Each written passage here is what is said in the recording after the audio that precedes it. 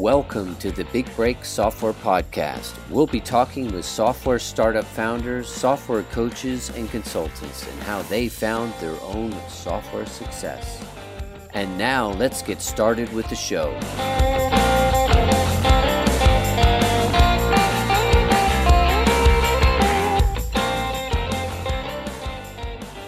Hi everyone, this is Jordy Wardman here, host of the Big Break Software Podcast, where I talk to top leaders in the software field like Seth Godin, Andrew Warner of Mixergy, and many more. This is a show where we talk to proven founders about their 0 to 30,000 MRR journey and beyond. Today's episode is brought to you by OneStop.fm. We have 45 developers waiting to take your idea to fruition. If you want a reliable full-stack development team with top talent that costs half as much as in-house developers, and you know you can trust your SaaS or mobile app with us, we'll give you the first 30 days no risk, and we guarantee being on time and on budget, or we finish the project at no extra cost. Contact us at OneStop.fm. Let's talk about your SaaS MVP project today. Today we have Greg Lim, co-founder and CEO of Persosa, data and experience platform enabling businesses to better understand their consumers, target new audiences, and increase revenue with connected campaigns. We'll be talking about how Greg came up with the idea, funded the MVP, found his first few customers, and navigated his way to product market fit 2 times to 30,000 MRR and beyond. How are you today, Greg? I'm great. Thank you so much for having me. I appreciate it. Yeah, it's my pleasure. So why don't you give me a quick intro into your product and how you specifically solve your customer's problem? Yeah, so at Persosa, we help customers better understand their customers and then use that understanding to drive increases in revenue. So what does that really mean? We have kind of 2 core products right now. One allows our customers to track all of their visitors across multiple channels and then own that data in a first-party context, which is something that's obviously very critical in today's changing landscape. With Google and Apple changing the rules around third-party cookies and user tracking. And then the second product that we have is around, now that you understand your customers, how do you actually turn that understanding into revenue? And we have a personalization platform that allows you to use that data to deliver personalized experiences for everyone who visits your website and or mobile app. So pretty simple concept. George, you and I are different people. When we go to a website, we both get the exact same experience. It doesn't really make much sense. Right? With all of the data and things that we know about people today, when we go to a brand's website, you and I should get different experiences that are personalized to us relative to the products and services that we're interested in. Okay. Can you describe to me why you have 2 products? How did that come about? Yeah, great question. It was initially one product and one platform, and candidly, behind the scenes, it's really the same product to us. But what we've found is in the marketplace, we're solving 2 different problems. One are people who want to own their customer data in a first-party context, which is a really hot topic right now. And then for those people, we said, by the way, we can help you own your customer data in a first-party context, but now we also have a secondary product that can help you unlock value against that data. And those are people who are really focused on data ownership, changes in data privacy. And then the other side of the equation is people who, generally marketers, who want to increase their media performance. We say, hey, we've got this great personalization platform that will increase your media performance 50 to 100%. And by the way, we also have a secondary product that will help you track your users. So to us, it was originally one platform. But candidly, what happened is we sounded like we were going a little bit crazy. We'd go into a customer meeting, and as most entrepreneurs, all we wanted to do was tell everyone how beautiful our baby was. So we do personalization, we do data, we do personalization, and honestly, our messaging wasn't that tight. And so we realized that we had to separate them, at least external facing, into 2 separate products so that we had a very logical talk track and we didn't sound like we were schizophrenic in every single sales call.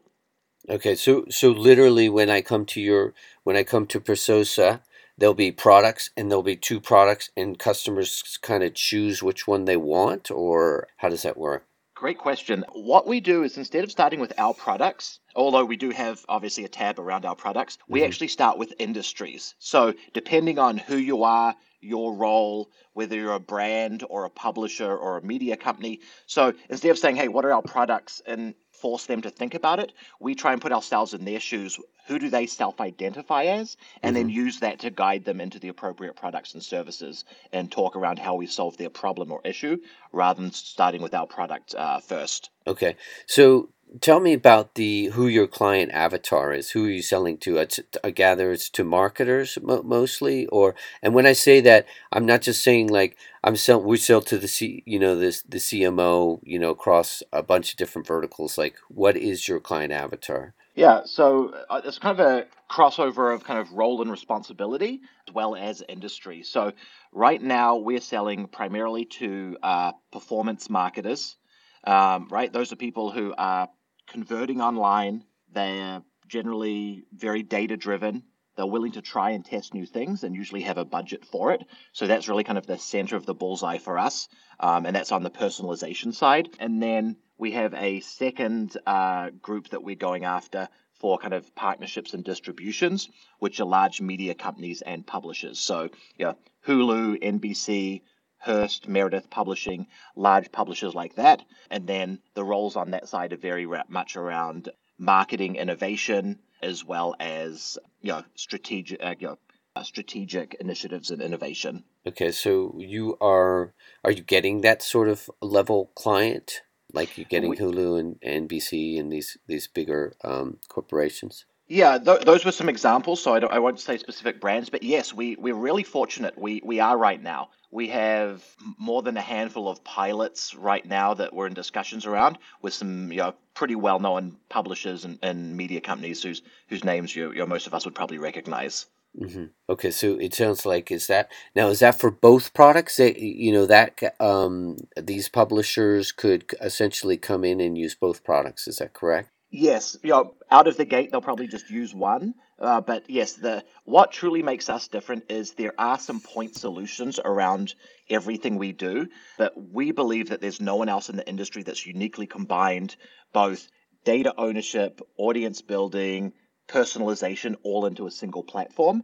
It makes what we do a lot more efficient and a lot quicker. And so our pitch to these media companies is right? You can go do this yourself, or even to the brands. You can do all of this yourself. You can buy three different products. You can get 20 engineers. You can try and integrate it. You can lose 18 months, or we can come to you with a single turnkey and integrated solution. So we've kind of built a unique solution that kind of crosses two different generally product verticals. And by Hmm. bringing them together, it's a more efficient and effective way for both these brands and media companies to move into the space. Okay. And talk to me about how you came up with this problem. What's your background? Yeah, so funny story. My background is actually in finance by training. So, some Fortune 300 companies, Motorola, General Dynamics, First American Title. And then my last role was actually over at LifeLock, the founder of Identity Theft Protection. I helped kind of build an industry there, not only a company, but an industry there. And I ran the finance organization through our IPO. I became chief of staff, ran our operations. And then one day I popped in, was requested to help out with the project in marketing. And unfortunately, our CMO moved on. And I looked around one day and I was CMO of you know, a billion-dollar plus company with no marketing experience. So the company's still in business, so we'll call that at least a win or a push. But the reason that's salient to this is I knew nothing about marketing, right? I would like to think I knew the company, I was good at working with people, but I really had no experience in marketing at all. And so although it was a lot of difficulties and struggles, and I won't bore anyone with that today, it was this really unique position where I came in with no expectations of quote unquote, this is how marketing works. And there were a couple of things that really stood out to me that didn't make any sense. The first was we were spending $125 million on TV and $125 million on digital marketing, and neither one of those groups spoke to each other and were completely separate and disconnected. So my first question was, why is half, 50% in one half and the other half of our marketing department completely disconnected? So that was the first thing. And the second thing, George, is relative to your question before, is you asked me what's my persona for our business. At LifeLock, we had 9 different personas. Like most people, we had avatars, we had pictures, we gave them names.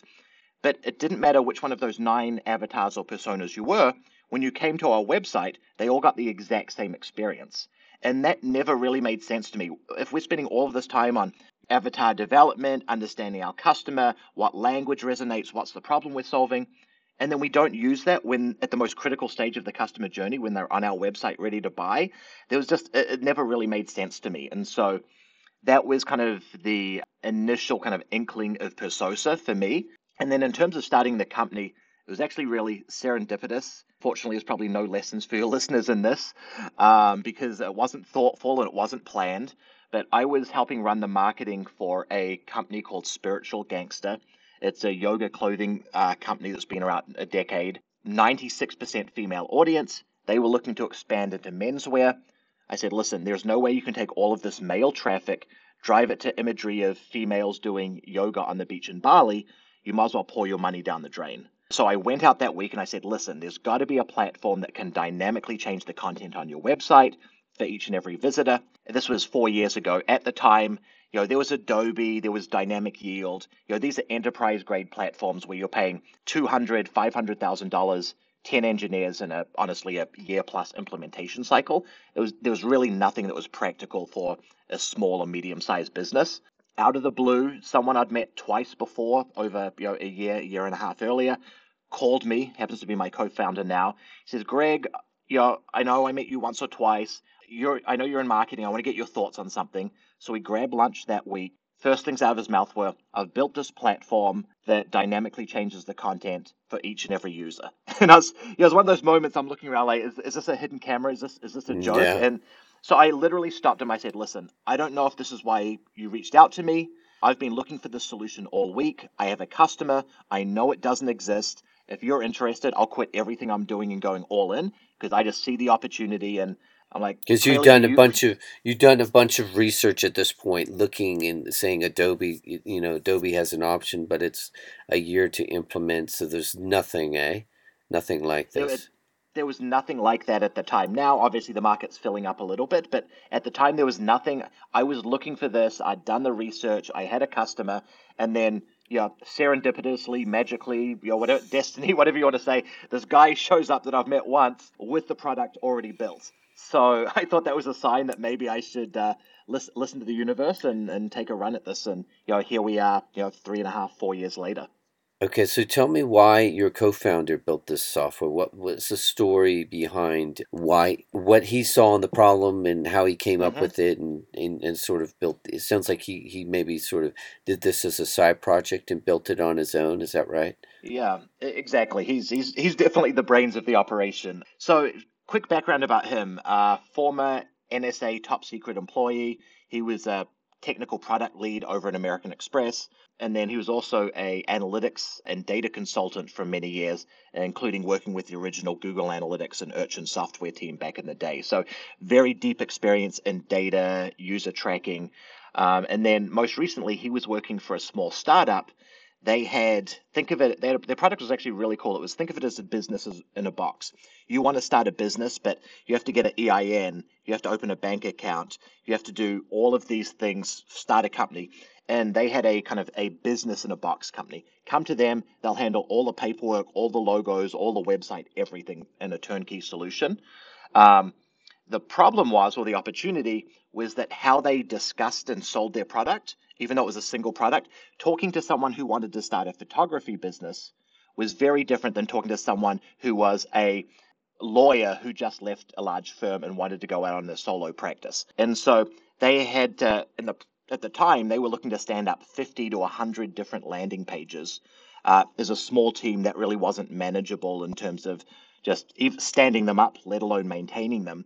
And so my business partners first kind of hacked together, version 0 of our platform was in this use case saying, okay, how do I create one landing page or one experience on our core website and just have this logic engine change the content if it's a lawyer versus a flower shop owner versus a photographer versus a so on and so forth. And so he had a real use case, kind of hacked together a solution for them. And then as he moved on, he realized that what he'd built as that kind of MVP could be actually a full platform and a full product. And that was really when we connected. I'm having a little trouble understanding how How does the software detect what the content the user wants to see? Yeah, right now we're a really open platform, so there are lots of different signals that we can take in. But let me give you a couple of examples. So, Because in a way, that sounds like some kind of a privacy issue. I mean, and how do you get around that? Because I know that you're obviously well versed in all the privacy laws and everything. But talk me through this, because I'm just having some difficulty understanding how you would be able to do this. yeah, so let me step back from that question really quick. When people mention, personalization, generally in the market there are kind of two misconceptions. On the low end, oh, I'm already doing personalization, but it's a merge tag on an email where you're inserting their name, or I'm doing a pop-up on my website to capture an email. And so it's like, well, personalization is not really worth my time. It's not that powerful and not that effective. And then on the other extreme of that is to your question, George, is personalization. You need to know my address and my blood type, and you know what I wore to bed last night. That's really creepy and scary. Somewhere between those two extremes is something where we can deliver personalized experiences that a consumer wants and delivers value while still protecting their privacy. So, back to your specific question, kind of in that middle of those two extremes, what we do is we call it anonymized personalization. It sounds like an oxymoron, but I don't have to know that you're George and that you live at 1234 Main Street and that your social security is, 123456789. All I need to know to give you an experience that feels personalized and that engages you is what content drove you to the website. So, for example, if you're going to a sporting goods store and you click on an ad for a pair of running shoes, if you go to that sporting goods store today, they're probably giving you a baseball experience because it's the middle of baseball playoffs. But if you click on an ad for a pair of running shoes, when you go to dicksportinggoods.com, you want to see a beautiful hero image of someone running. You want to see a testimonial from someone who lives in the same city and state as you about their great experience with Dick's Sporting Goods, specifically purchasing running shoes, and you want to see links to articles about how to select the best pair of running shoes for you. At the exact same time, I'm coming in. I'm originally from New Zealand, so maybe I see an ad for a rugby ball. So when I go to Dick's Sporting Goods, again, instead of a baseball experience, which is their default experience given baseball playoffs, I want to see a rugby experience with rugby players, rugby products, and rugby articles. And so they don't now, to your question, I don't have to know who you are specifically. I just have to listen to the signals about what drove you to that website and then continue that content and continue that conversation on site, relative to the offsite articles, the Google search, the Facebook ad, whatever that is. So that's one way we could do it.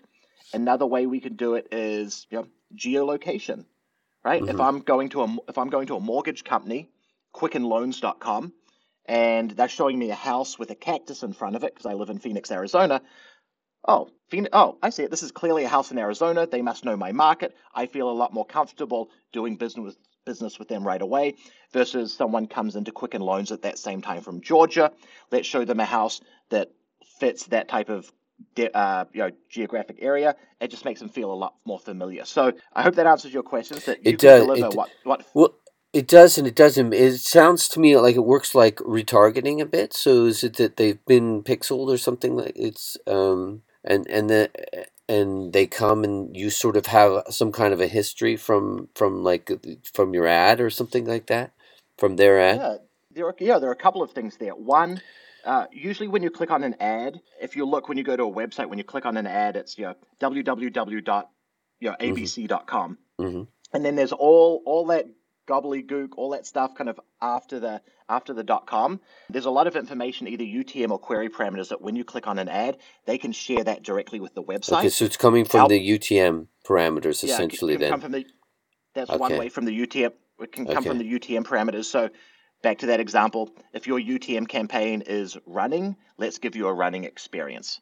If it's football, we'll give you a football Okay, that experience. makes sense. Okay. So we can use the UTM parameter.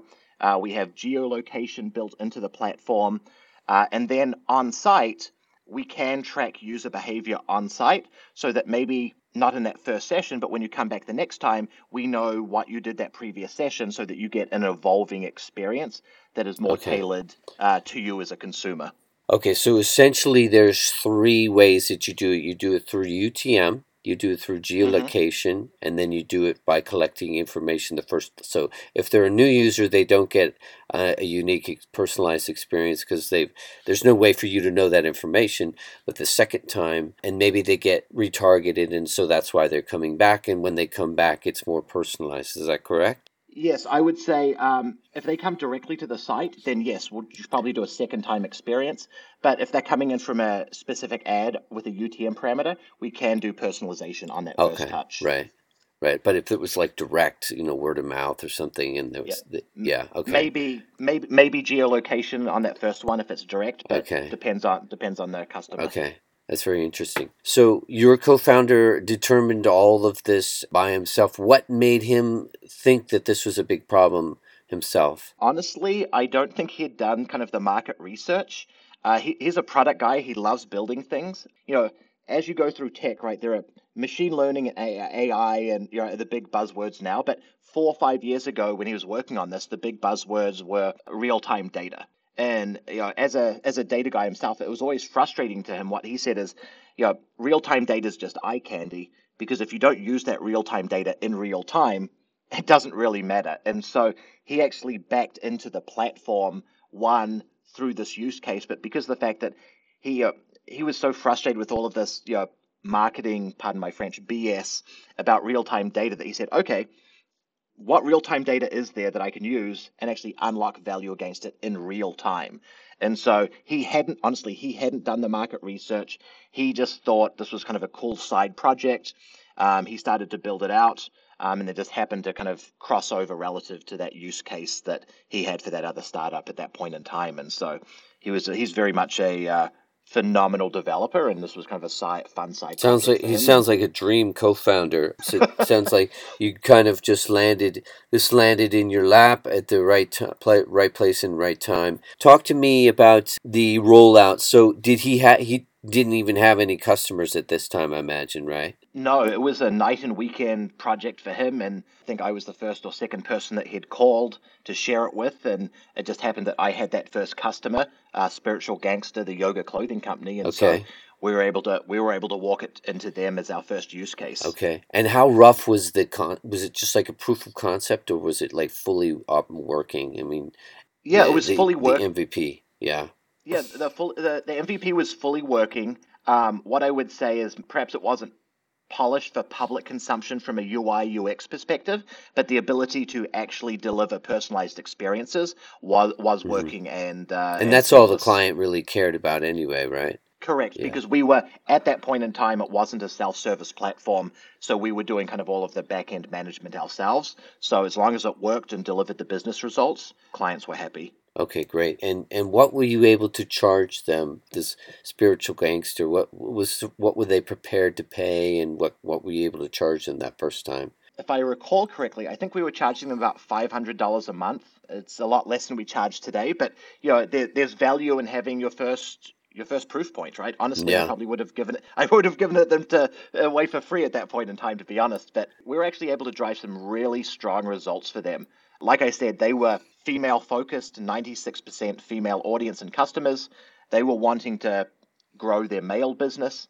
So two things would have happened. Either they could have taken all of that male traffic and male audience, driven it to a female experience, and none of it would have converted, or not very much. Or conversely, what they would have started, other companies would have started to do is put more male imagery products in their female experience, and they would have actually tanked their core business. And so, what we're able to do is show the females a female experience, the males a male experience, and actually, there was a third group, the parents, a kids focused product experience. And by doing that, we were able to get the male and parent segments a 49% lift in conversion relative to sending them to the default website. So that was a really big kind of success for them and a good feather in our hat to then use that to hopefully open some more doors and use that as a case study. Okay, great. And so, how did that go with it? So, just to be clear, I guess that the male would click on some ad, and that would be like male inside the UTM, and that's how they were doing it. Okay, Bingo. makes total sense. So, how did it go for your next customers? Talk to me about through the sort of product market fit, because you mentioned before the show that you found product market fit, but then you sort of pivoted away from me. So talk me through that sort of initial phase of going, say, from 0 to 20,000 on the product. Yeah, one of the things we didn't do well, lessons learned, is we didn't have a repeatable sales process. A lot of what we'd out of the gate, our first customers were relationship driven. Probably like a lot of companies, right? Who do I know? Who can I call? Who can I get excited about this? Someone that trusts me already. And so we went from companies like Spiritual Gangster, like I said, I was already consulting with them. One of my former bosses from LifeLock was over at WAG Walking, Uber for dog walking.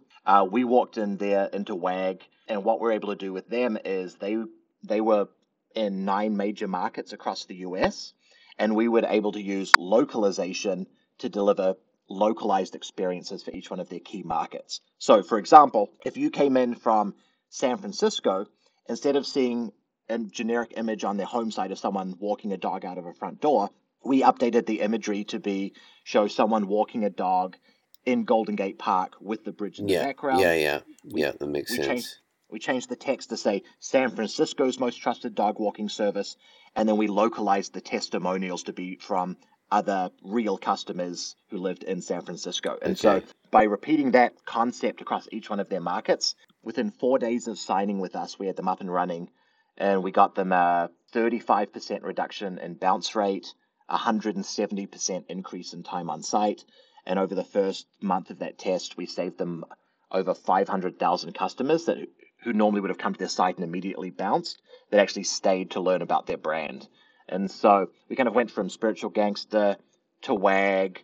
I'm trying to think who our next couple of customers are. We got in with Taser, the stun gun manufacturer. We're doing some really interesting things there, where their audiences were actually so different that if they crossed into each other, they would have probably never spoken to one another. On one hand, you had passionate gun owners who wanted to carry a taser in all the places they weren't allowed to carry a gun, and on the other side, they wanted to talk to parents who were, let's just say, non-supportive of guns, but wanted something to protect their family. Right? If you tried to talk to Yeah, both of them at the same I time, could see that neither would be group. very difficult. Yeah. Yeah, exactly. You basically got opposite ends of the spectrum there. So you can't really write copy or blog posts but now you're saying that so Taser could essentially write copy and even keep blogs and keep them all together, and essentially would the blogs be segmented as well? Even could it get down to that level, or is it just essentially landing pages? No. So short answer is yes, we could. We didn't do that specifically for Taser. We just gave them a couple of homepage and multi-page experiences. But yes, we can change any and all content throughout the entire website. So we're not even usually we don't actually change landing pages. We're actually changing their actual homepage, their www.abc.com site. Okay. So we have the ability to kind of Okay. influence or change any and all content. Okay, that makes sense. So really, it sounds like you're going for big enterprise clients that would have, where you're moving the needle. They need to be what, like 2 million page views a month, sort of, or can it go down? Yeah, great question. Those would just happen to be some relationships that we had, and we were fortunate that they were relatively well-known brands, which really helped us grow the business. But no, we have much smaller clients, smaller from a revenue side, but we also have a number of B2B clients that have 10,000 visitors a month, but maybe their individual sale is a lot more than selling a t-shirt or a pair of yoga pants, right? So yes, from an ROI perspective, it has to be positive, but we do deal with the number of kind of smaller businesses from both a kind of revenue and volume perspective. Okay, great. So walk me through. You mentioned you pivoting away. What was the problem that you experienced, and why you made the pivot? Yeah, it wasn't really a problem. It was more the fact that we saw a much larger opportunity. So, from a technology perspective, we've mentioned that we do web personalization, and that's where we started. My co founder Kirk and I looked ahead and said, well, web personalization is interesting, but when you look at the market, consumers interact with brands in multiple places, right? Whether it's your mobile app, whether it's on streaming television ads, whether it's on your actual website, where it's on a wearable, whatever the case is. And so, uh, Kirk actually went back and abstracted the platform, and instead of being just web personalization, we turned it into a personalization data tracking and personalization API. And what that allows us to do is really take signals in from, process those signals, and then push personalized content back out, really to any digital channel. And where we believe the opportunity was around this was connecting television and digital marketing, going back to one of the problems that I identified when I was CMO of LifeLock. And so the use case here is you're watching television, you see an ad for an F-150 Ford truck. In the moment, like 97% of Americans, you're watching TV with a phone in your hand. You go to Ford.com, and today, maybe you get a Ford Fusion, maybe you get a minivan experience, but it's not an experience on Ford.com that's directly tied to the ad that you just saw that drove you there. And so, with Pasosa and the partnerships with these large media companies we're talking to, if you see an ad for a Ford F-150, and in the moment, or maybe an hour later or a day later, go to Ford.com, we're going to dynamically merchandise their site to give you a personalized experience around the Ford 150, because that's what most likely drove you to that website in the first place. Yeah. Wow, that's impressive technology. Now, how did Kirk figure that out? Because that sounds like it's coming through the TV. How does he Mm-hmm. how does he know, like, from the domain where it came from? And Yeah, so great question. We don't automatically know, and we're not kind of listening in kind of through your phone. What we're doing, and this is a reason we're going and engaging and talking to these large media companies, is they already know what you're watching, right? They're serving that content up to you. And through our partnerships with these media companies, when they're sharing that data with us, we're then using that data to deliver a more personalized and targeted experiences so it would to the be like a consumer. geolocation. They would know that if you were in New York at this time that they ran that ad, that they say, okay, we ran a New York ad for F-150, and so that's where they're getting the. So you're using your geolocation services. Exactly. Yeah. We can do it by your login, kind of at a truly one-to-one level. We could do it at a cohort base, so it's kind of abstracted and private. But it could be by time, geolocation, market, a lot of different ways that we can connect those experiences for the consumer. Okay, and so first you started with these sort of web companies. Now you're exclusively going for these large publishers. Correct. The reason is, to your question, why did we pivot? We're a small company right now. Yeah, We're four people. We're four people, yeah, and so we can only do so much in terms of level of effort and focus. And so, one on the web personalization side, they're definitely not crowded, right? But there are a few other companies coming in. It's a large opportunity, but we believe connecting TV and digital is one, a larger opportunity. Two, we have to stay focused as a small company, and then three, as a company that's growing, we were very fortunate to bring on some advisors with deep experience in TV and media. So people like the former CMO of MGM Studios, the former CEO of NBC, Fox, and CBS, the former CRO of Univision. And so just kind of happened to cross over that we got some great advisors with deep experience in TV. Two, we believe it's a larger opportunity. Three, we can only focus one area. And then the fourth thing is just the way we've built our platform. We believe that we have a technological advantage, within the connecting TV to web, just because of the way we've built our right. technology out. So what does that do to the size of your customer pool? I understand that they're large customers, but to me it sounds like there would be a lot less of them, right? There's a lot more web companies out there, but there's not as much of these big publishing houses. What does that do to your market? It shrinks it dramatically. So I would say it's interesting. It shrinks it from a target perspective, right? We're kind of swinging for triples and grand slam and home runs, maybe Yeah. more than singles. But let's just say we pick up one large TV publisher. They already have relationships with thousands of advertisers. So the example there is, this is all hypothetical, right? Just using this as a brand example. We partner with NBC. Mm-hmm. NBC already has a relationship with Ford. Ford, you're already spending $500 million on advertising with us. We have this really great solution that will make that advertising perform 25, 50% better. And here's what it can do for you. And so it's a smaller initial conversation, but the ability for us to scale through them as a distribution partner. I mean, any one of these media partners would probably replace two and a half years of growth, adding other customers one by one. So at the end of the day, we're still servicing the end businesses. It's just whether we go directly one to one or we can partner with these media companies to get a larger distribution play. So in that case of NBC, they're just a customer, but then they can give you referrals to these other smaller, say these local media stations. They could all also become customers, or does NBC still become, I mean, to kind of walk me through the chain, like how that, because to me it sounds like you're almost like a services operation where you can get like 10 huge customers that are paying you $1 million each or something, but it sounds, am I misunderstanding the model? Is there a way for you to sort of still be able to get 2 to 3,000 users? Yeah, candidly, those are the conversations we're currently in. So there are a couple of different models, right? I think there's one, we're still SaaS or technology as a service, Mm-hmm. and NBC in that example is licensing us, and or we're a partner with NBC and we're a value add where they introduce us and share us with their customers.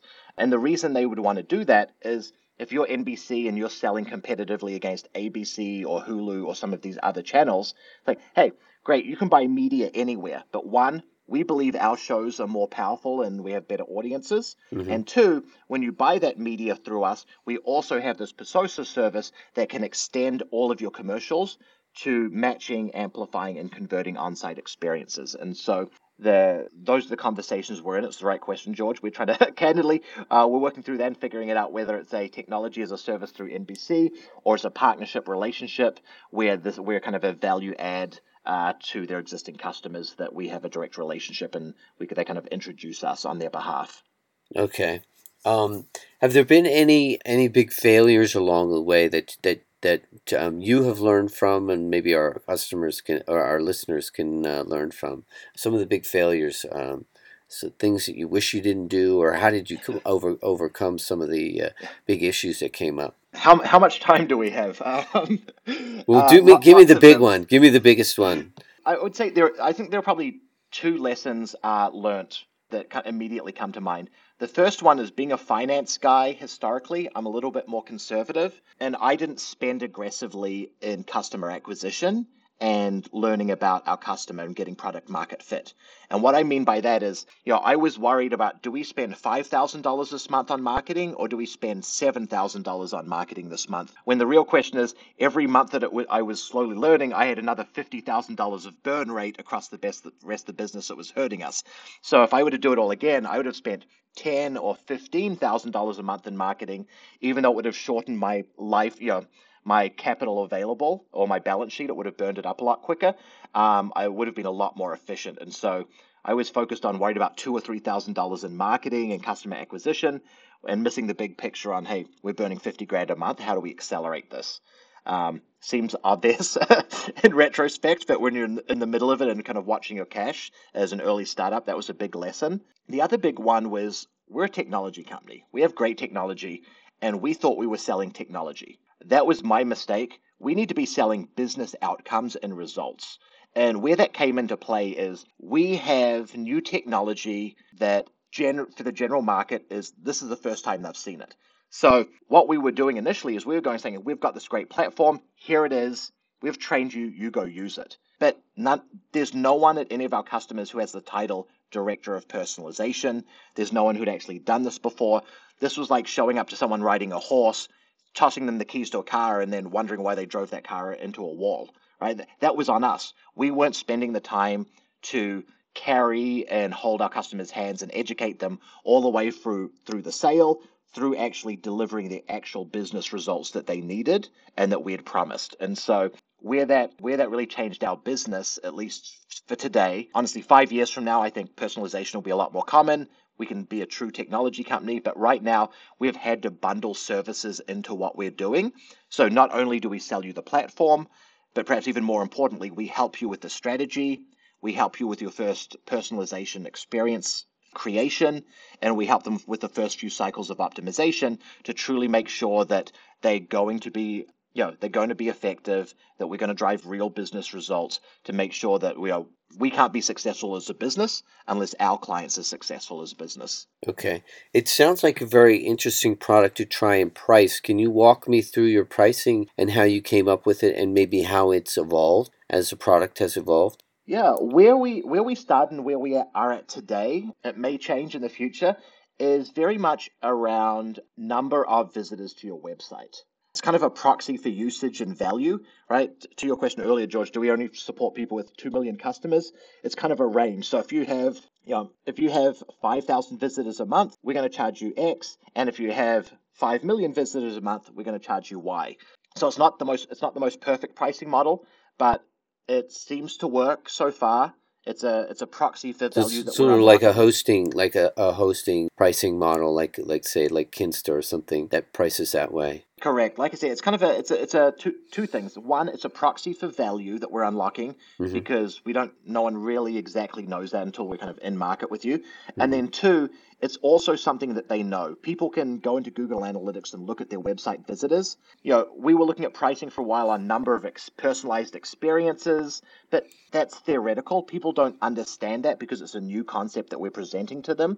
So Hmm. we wanted to anchor our pricing in something that was quantifiable, they could understand, and they could track, so that we weren't bringing kind of more confusion into the sales process. Hmm. So when you're on your pitch now to prospective clients, like the demo, what's the one? There's probably one thing in there, one line or one problem that you're really solving that really gets their attention now when you're doing it. So like, okay, if you sign up for us, you know, to me, like, we'll give you a personalized experience. That's sort of, fuzzy. I don't even know what that means. But if you tell them, like, we get 40% more in conversions, that sort of thing. Like, what's the one thing, or does it change per customer type that you have a call with? Yeah.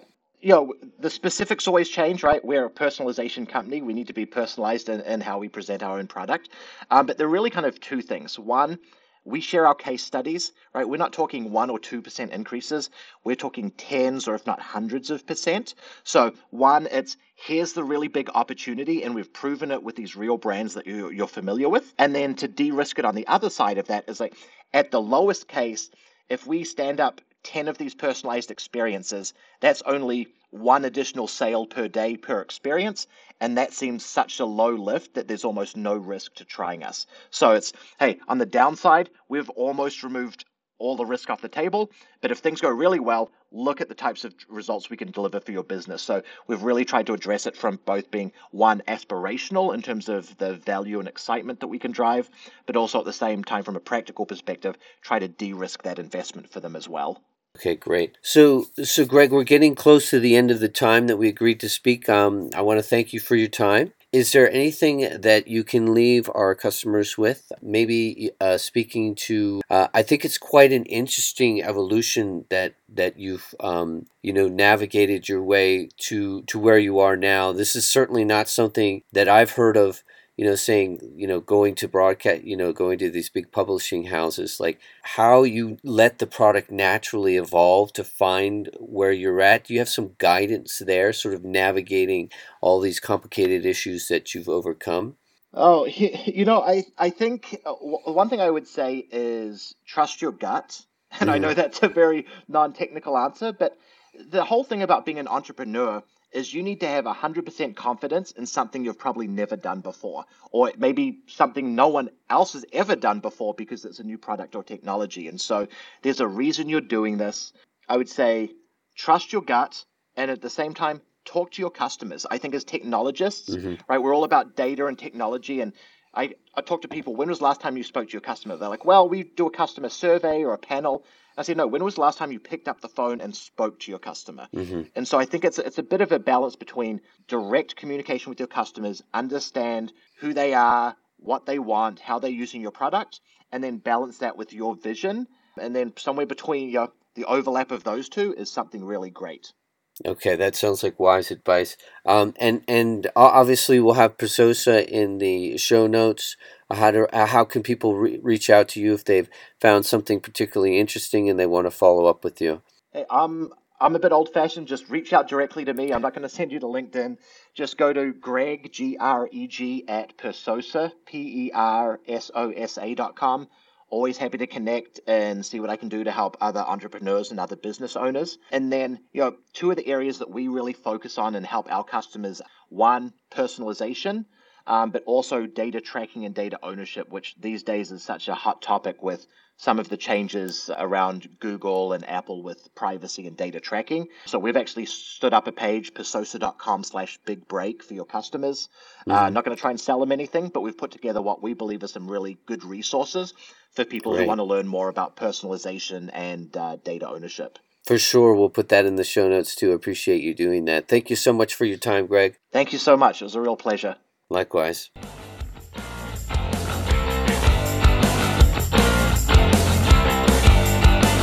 Thanks for listening to the Big Break Software Podcast with your host, Jordy Wardman. Be sure to click subscribe and check us out on the web. Keep listening, and your software big break could be right around the corner.